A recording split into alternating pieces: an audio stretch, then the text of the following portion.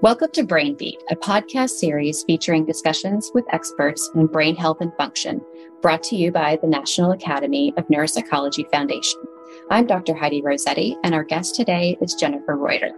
Jennifer is currently the director of Blue Lotus Kailua Wellness Studio on the island of Oahu, Hawaii. She is an expert in meditation and yoga with over 20 years of experience leading yoga teacher training certificate programs, meditation immersions, yoga and meditation retreats, monthly meditation meetups, and weekly yoga and meditation classes. So join us for our conversation about mindfulness and meditation and its relationship to how we operate. Welcome, Jen. Thank you, Heidi. Okay, well, maybe we can start with hearing a little bit about your personal journey in this area. Wonderful. Thank you so much for having me. Yeah. I discovered yoga in 1998. I was working for the Navy as an engineer and was not feeling fulfilled. In fact, I was very depressed, frustrated, anxious, extremely stressed, the feeling of being trapped. And I began to question my own existence.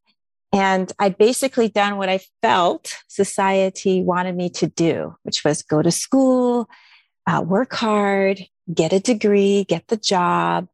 And so dutiful, I checked off all those things on my list. But like many other young adults and maybe some older adults, I didn't know myself. I never had that chance to get to know who I was. And so doing what I thought, quote, was the right thing was literally sucking the joy right out of my life.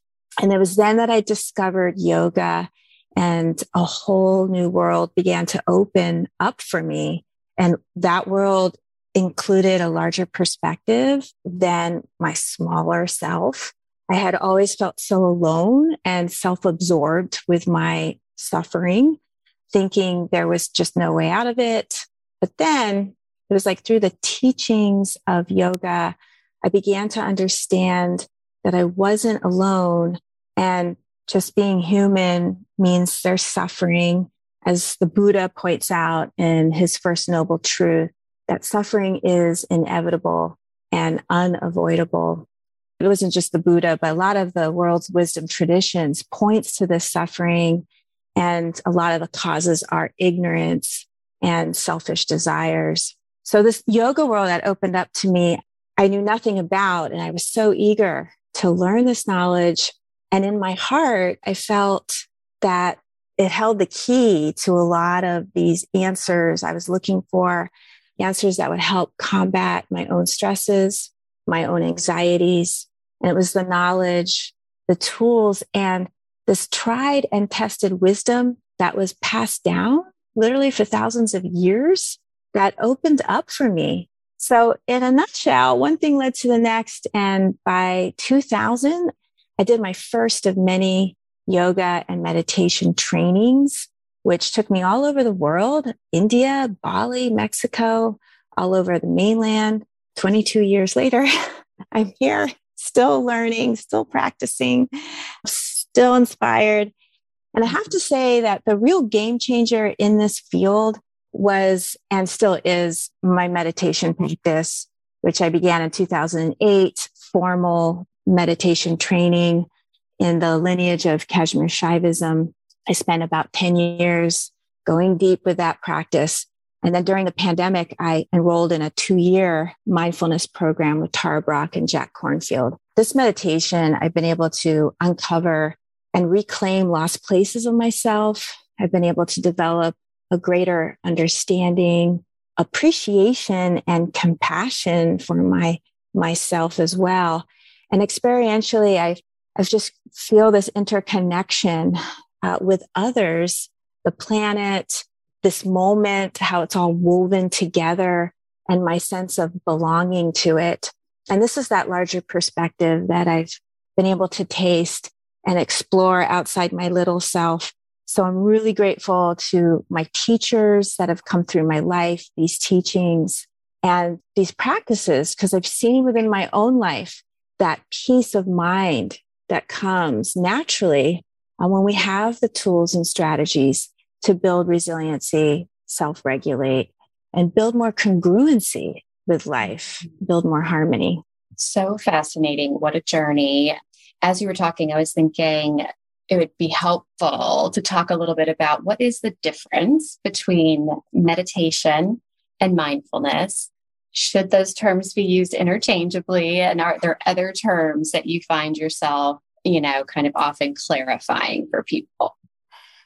So both of these words, I feel, are loaded with meaning and nuance, and they're often overused a lot of times without fully appreciating their context and meaning. And so just starting with the word mindfulness, and I used to do this too, so I can totally relate. People say, can you be a little more mindful?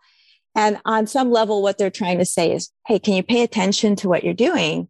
And that isn't completely wrong. But when one studies mindfulness, one learns that paying attention is only half of the practice.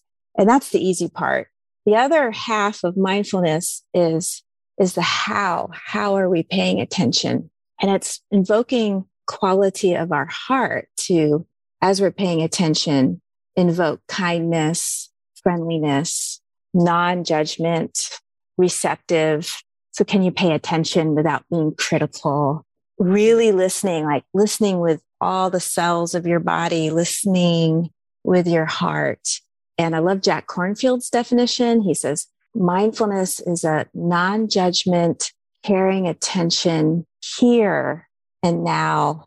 And it's all helpful. It's all helpful with your work, with your kids, with your body. So mindfulness helps us shift from states that are reactive, where we might feel caught up, to states that are receptive and freeing. And it's that freedom when we can just be with what is, that the body tends to relax more. When we're caught up and reacting, even mildly, the judgments and rejection that often follow result in a kinesthetic response in our body. So a tightening, a bracing, a gripping in our neck, or it's our low back or our jaw. So mindfulness is this witnessing. It's a quality of consciousness that is kind, receptive, acknowledging what's happening without getting entangled in it. And once we become present and we can sense and feel into the moment, we can learn from it. And that's the juice. So this is what I love about this practice, is when we're present with things as they are, rather than how we wish them to be, when we want life to be different. And there's that internal struggle against reality. It's very taxing. It's very difficult on the mind and body. So mindfulness is the practice of how we can stay open and hold the moment longer. It doesn't mean that we have to like it or agree with it, but the resistance towards it, it can be deleterious. And so how we can lean in and keep learning how it's always changing. And the nature of life is impermanence. Feelings, emotions, when we sit with them, they have about a shelf life of 15 to 30 seconds. So if we can watch them as they arise, unfold, and pass away, it really becomes a skill in motion. And that's looking at mindfulness. And then we have this word meditation, which is another loaded word, a lot of meaning. And we're like in the world of semantics. But just to give an example, people tell me that they meditate when they surf. I live in Hawaii, so a lot of surfers are saying, oh, I meditate when I'm on the wave. Or some people love running. And when I run, I meditate, or painting or dancing. And again, that's just not wrong. What I've come to understand, and it is my interpretation on this word, what in this context people are describing is a feeling of mindfulness and a feeling of yoga, which I'll back up in a moment. But the eyes are open, they're paying attention, and they're receptive. They're totally immersed in what it is they're doing. And the meaning of yoga is this experience of being one with what is happening. Unfortunately, I call it the karma of the West, is that yoga is often depicted and portrayed too many times as a body being very flexible, beautiful, and contorted into some shape. And the kickback, the kickback is people, when I invite people to do a yoga class, their reaction to me is, oh, I know, I can't touch my toes. Then I have to say, well, the essence of yoga is not how bendy you are, but it's how possible it is for the mind and body and breath to join together in a moment. And when that occurs, there's a sense of being here and now. And we've all had it. So this sense, when we're really integrated in the moment, in the here and now, can be mind-blowing. And it's certainly the case that we've all shared where we're a lot of times in nature, watching the sun come up, or it's just so surreal. We have these sayings that time stood still, or it just took my breath away. And even athletes in a game, when they find themselves at one in that play. My favorite is in December, when I go see the Nutcracker and I watch the Sugar Plum Fairy come out, and she is just dancing that dance. And she's so integrated in the moment with her breath and her body. She actually imports the audience with her. I mean, we're all with her in that moment, and no one's thinking about the to-do list. And it's these magical moments where the one who is experiencing, or we could say the experiencer, dissolves into the experience itself. And in that moment, there's wholeness. There's a feeling that there's nothing I need to do. There's nowhere I need to be. There's nothing I need to know that will make me any better than I already am. And this is waking up to our best self. And fundamentally, this is the goal of meditation, is to discover and cultivate more of that wholeness that's always with us. It's always the case. It's just kind of covered over. And so with that being said, we have these states that we kind of fall into in activities where, if you're lucky, you have that moment where time stood still. But then there's formal and traditional meditation now, where we're actually doing a practice. There's an anchor, there's a focal point, and we're coming back over and over to that anchor. There's different categories of meditation that can include devotional practices, like focusing on love and inspiration. This would be prayer, worship, singing, in which the idea and experience is to be one with that which you're devoted to. There's contemplation is another category of meditation, in which you take sacred passages of scripture or prayer or words. It could even be a theme like gratitude or suffering, and you place it in the mind and heart and you reflect on it. And then there are many categories of concentration, visual concentrations like a candle flame, an image, a mandala, and lots of ways that you can concentrate with the eyes closed or downcast. And that could include breath, a mantra, sound, body sensations. But here's the thing, is that all of them require repetition, thousands and thousands of times until the mind not only becomes focused, but quiet and peaceful, directed. And it takes a lot of work over and over. Gandhi said it best. He called it blessed monotony. What a great term. Uh-huh. Yeah. The repetition of this. So there are a lot of strategies, and it's what ideally is we want to find the one that works for us. But here's a little side note I want to emphasize is we don't want to be addicted to the strategy, because for many of us, there's this part of our mental conditioning, especially in the West, where we're overachievers and we've been taught to do it and do it well. Like, you're going to do this thing and you're going to do it 100%. You're going to concentrate, work hard and muscle this. And with meditation and your strategy, whatever tool you're using, it's to let go of the striver, the one that wants to do, relax back and learn to stop that controlling where the ego thinks it has this. And so if you can kind of relax back with your technique, that's when it gets really good. That takes a lot of practice. That's really slippery, but this is the practice. So when we talk about now formal meditation, it's okay, taking a seat in the middle of your own life for a designated amount of time, 5 minutes, 10 minutes, 30, practicing being still and using that anchor that we resonate with so that our attention can keep coming back. I often say it's slippery because you're rubbing up against your own thoughts, your stories, beliefs, convictions. And here we integrate mindfulness, where we have the open-eyed mindfulness, like we do the dishes, we're taking a walk, we're with another, and we're practicing paying attention with that non-judgment receptivity. Same thing now in our own practice as we take our seat. Can we be with our stories, which can be very frictional?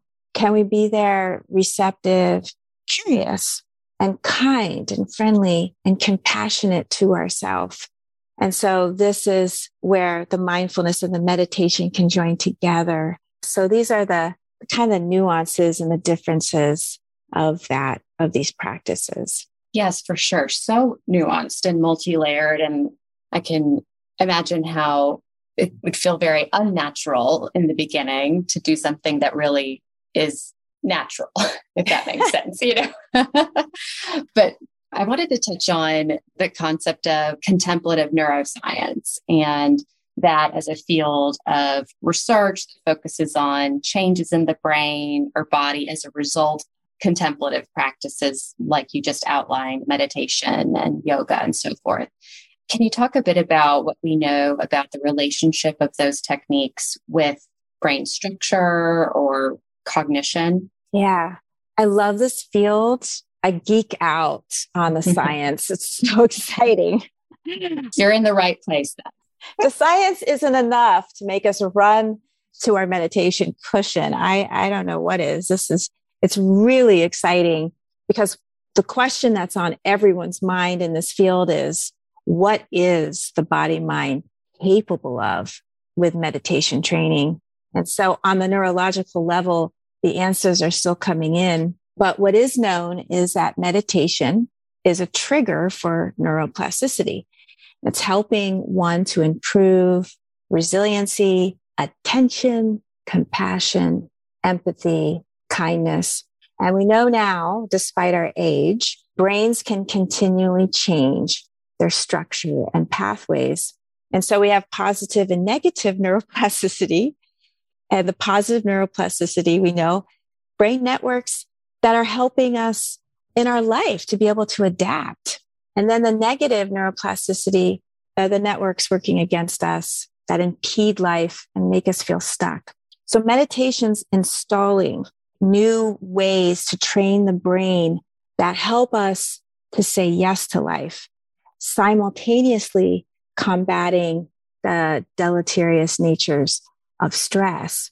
And I want to point towards the Sarah Laser studies conducted with Mass General and Harvard, where scientists found that people with no prior experience to meditation who engaged in 27 minutes of mindfulness-based meditation practices for 8 weeks, what they saw was a thickening in several regions of the brain and a shrinkage in the amygdala, the alarm bell of our brain, the region, that produces anxiety and stress. And that is exciting. They also looked at subjects in the long-term meditator category, 7 to 9 years of practice, and they noticed an increase of gray matter in several areas of the brain, including the auditory, sensory, and prefrontal cortex. And this is great. What startled scientists the most was that 50-year-old meditators in that same study had the same amount of gray matter as 25-year-old meditators. So the question now is it possible to keep your brain young with meditation? So the neuroscience is really helping people see the value of meditation as a means of improving quality of life.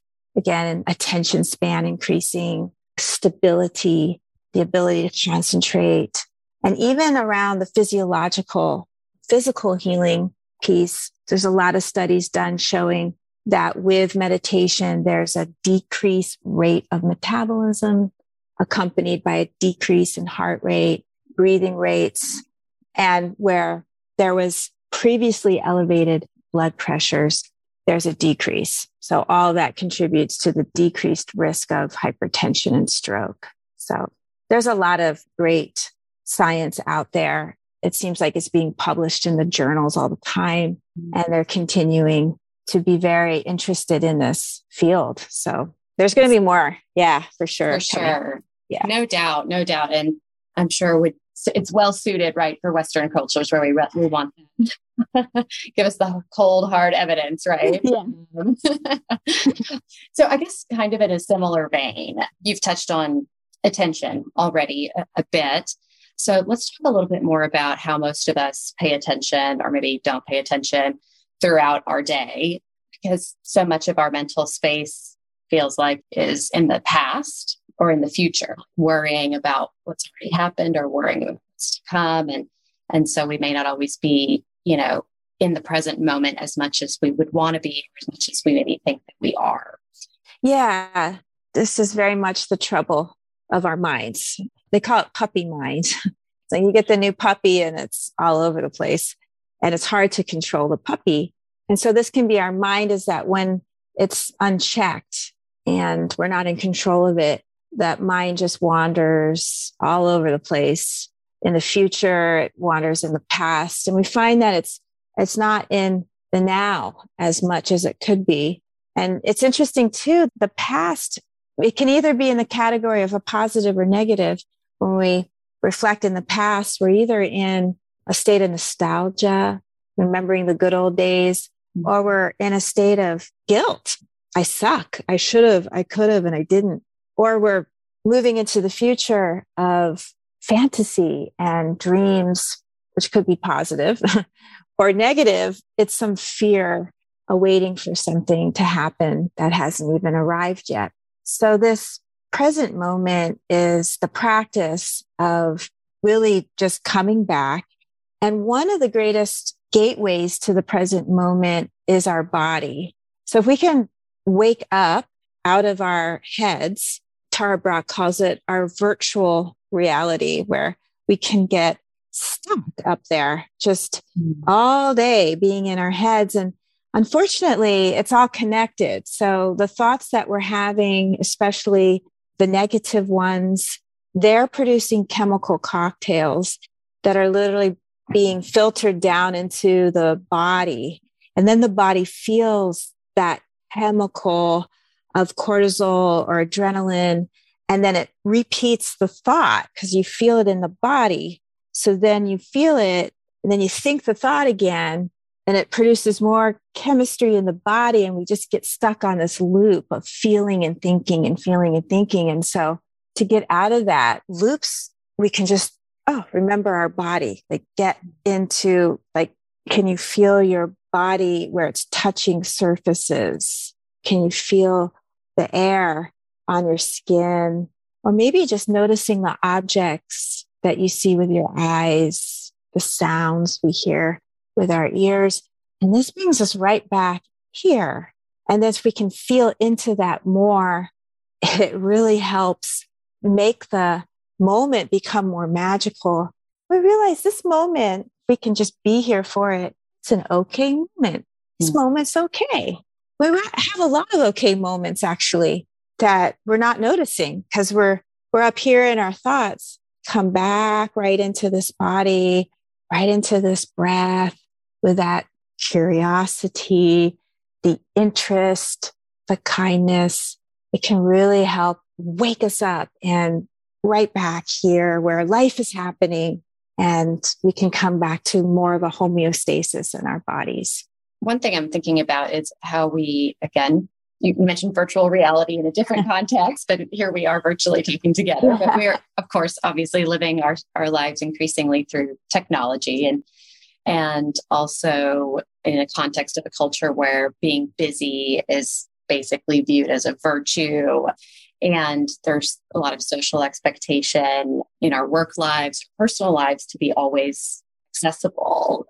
So how do you feel like our digital lives and mindfulness relate to each other? Yeah, digital is here to stay. And it's a blessing, isn't it? In a lot of ways. And it can be a curse as well. And so I think it's, again, coming back to these principles of mindfulness of how are we using the digital? Are we overusing our digital? Is it taking away from quality of life, or is it adding to the quality of life? And I know for me, I have to be mindful of how many times that I pick up my smartphone. It's such a habit. And I looked it up and it says anywhere between 58 to 96 times on average, we're picking up our phone a day, which equates to every 10 minutes. Right. Right. And then we're looking at it and it's, and we got to check our email, our text. We got to look at the news. We got to check social media. And so our attention spans are getting shorter. And with a culture, like you said, that's addicted to being busy. And not only that, speed, just rushing around and doing. And I think that was one of the benefits that many people, including myself, liked about the pandemic is we were forced to slow down. And that was great to just pause, take a moment. Do we really need to be this busy? Is it adding to our lives or is it taking away from our lives? And so what happens is when we get triggered and we're in that busyness and we're in the digital, we just keep going. We don't take that moment to pause and to notice what are the feelings that are arising. It's actually uncomfortable to pivot attention off the digital back onto ourselves, to be with something that hurts or be with something that's uncomfortable. It's way easier to just go on social media or check our emails instead of being with what needs to be seen or what needs to be connected to. And so there we go. We stuff it down, we push it away, we ignore it, and it isn't going anywhere. We just start wearing more of that on our persona. We wear that on our organs. We're wearing that on our breath. So our breath is now jagged. The motility of our organs are beating to the busyness. They're beating to speed. They're beating to digital. That's not natural. We're supposed to be beating with nature and the way nature intended us to do. It's a real practice, this mindfulness, to bring it here. Every moment is a moment to be mindful. How are we using our digital? When we go, that reflex to pick the phone up, can we catch ourselves in the middle of the reflex and pause and feel the discomfort of wanting to grab the phone and look at it? Can we just pause and maybe not check it? Maybe we're okay not to check it every 10 minutes, just check it every 30 minutes. Maybe that would be like, gotta start somewhere. Yeah, let's start somewhere. So I guess threaded throughout some of this, what I'm hearing is that a lot of us may need to essentially give ourselves a break, maybe in more ways than one, or to be more, I guess, gentle with ourselves, if you will. And what are kind of the myths or misunderstandings around that concept, this notion of self-compassion that you've mentioned already? Yeah, this is a wonderful practice that is misunderstood. And I have to say, like, even in this training that I've been so fortunate to marinate in with Tara Brach, I really opened up my understanding of what compassion is. So compassion, again, it's a loaded word, just like mindfulness and meditation, overused, not really appreciated.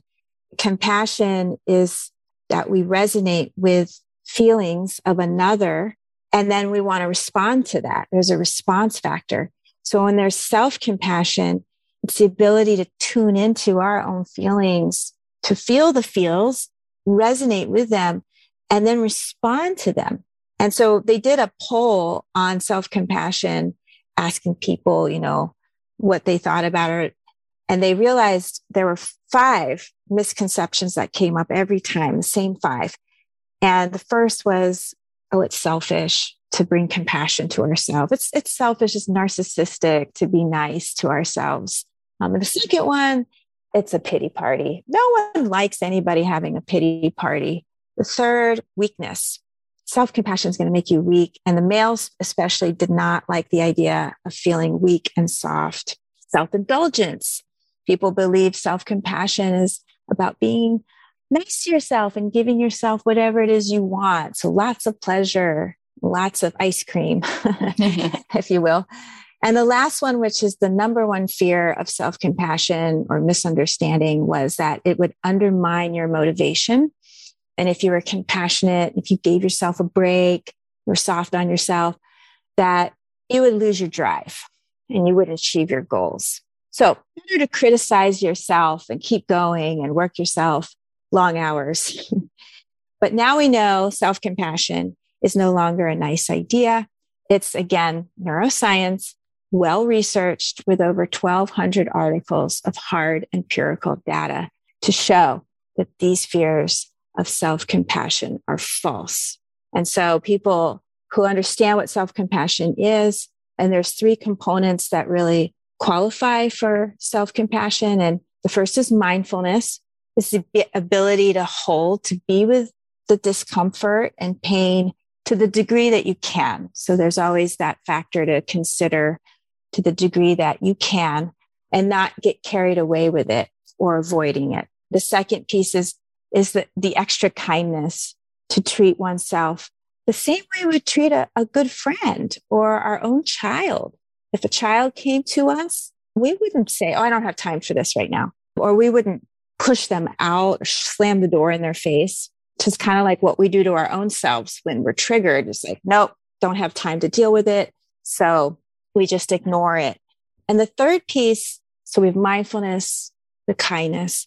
And the third piece, which is really powerful, is the shared humanity piece of this. And it's really important for distinguishing self-compassion from self-pity, is the acknowledgement that the human experience isn't perfect.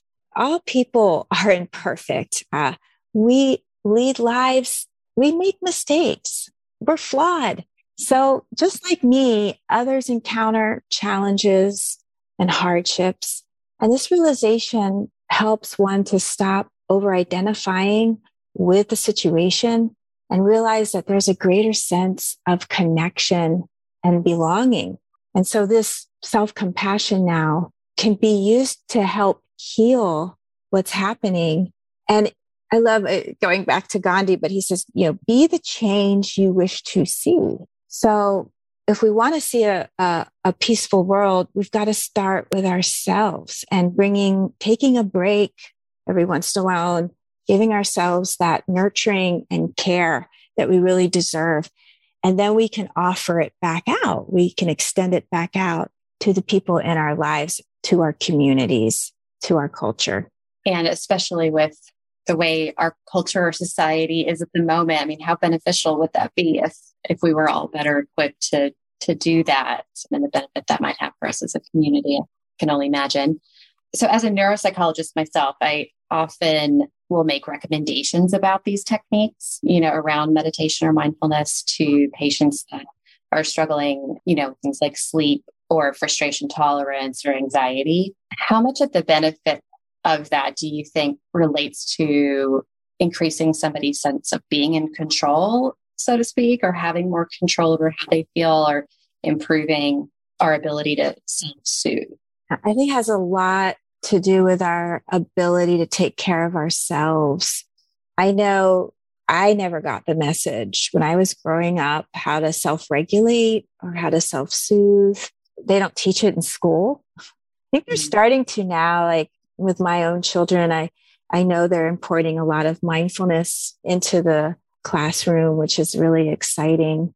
But the underlying message for many of us was work harder and longer. It's all outside of ourselves. So if we slow down, we might fall apart. So just keep going. So this ability to take control for ourselves, well, it means you have to pull out of the world for a little bit and learn some strategies to slow down and then actually do it. And pulling out of the world, I think, is the hiccup for people, because the constant thing that I hear is, I don't have time. Oh, meditation's great. I don't have time. But if we could just create the time and we know the practices, we have the tools, that's that sense of being in control of our lives now. And we learn these abilities to self-soothe. They're self-validating. So just even experiencing that, they say 21 days to make a habit. You just take 21 days, if you can, to just 10 minutes a day, pull out and have that validate your experience. We re-enter back into the world more down-regulated. It's very empowering.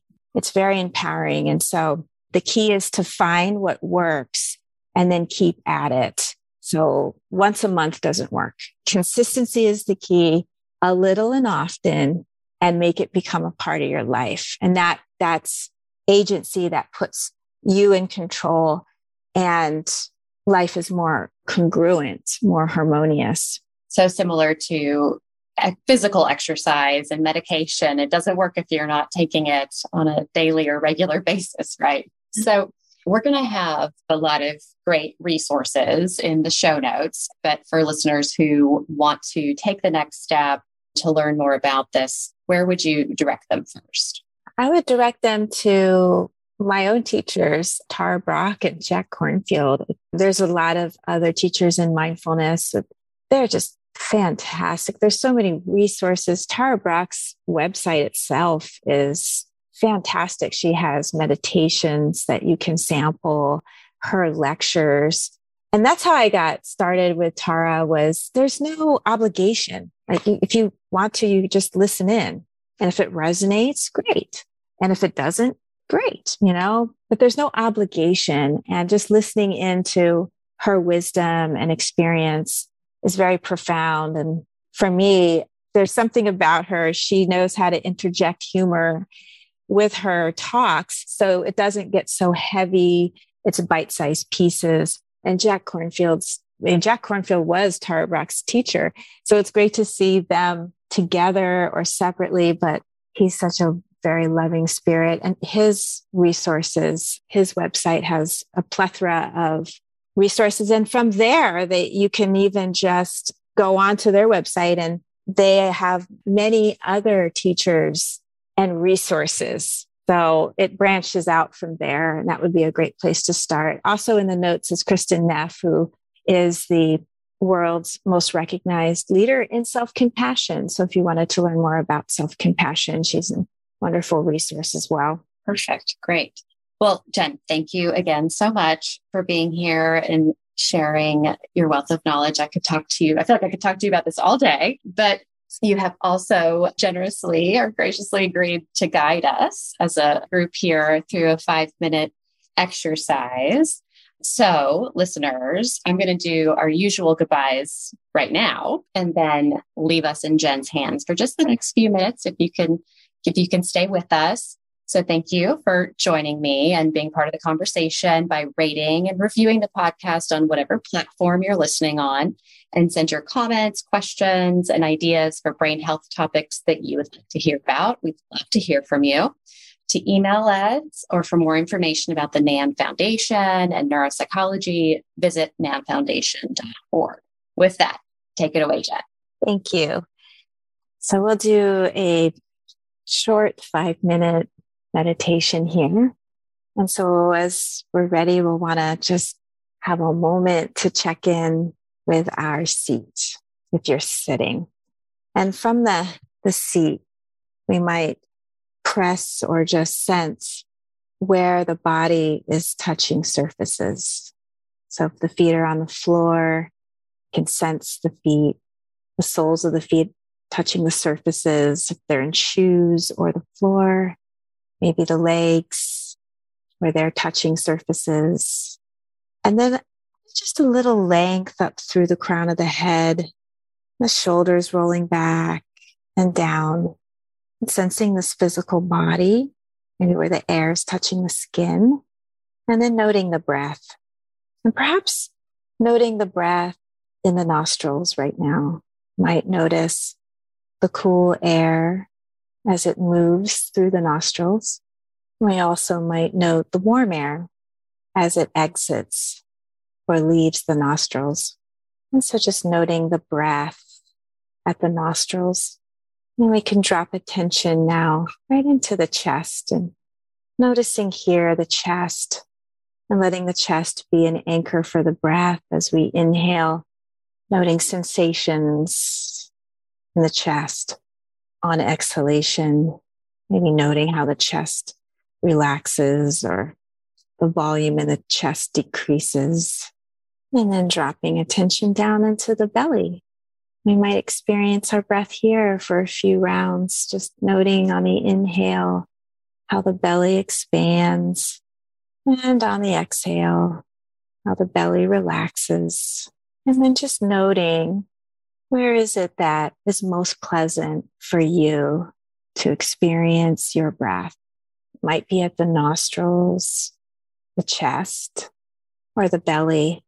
And wherever for you, wherever it is for you, that it feels most pleasant to anchor the attention there on that place. And then if thoughts arise or we get distracted, to gently, kindly come back to where you feel the breath most distinctly, most pleasantly. So we'll be here for another minute in the silence, and then bringing attention right into the space of the chest again, right into our own heart space. You might sense the sides of the chest, the inside walls of the chest. You might sense your own heart beating into that space. It's the inquiry of what really matters for you right now. What's most important? What is it that your heart desires or yearns for? Listening in. What's most important at this time for you? And perhaps see yourself living that, not as some faraway dream, but living that here and now. May that be your inner compass today. May your heart guide you to this next moment. Thank you so much for having me on your show. A very loving namaste and aloha.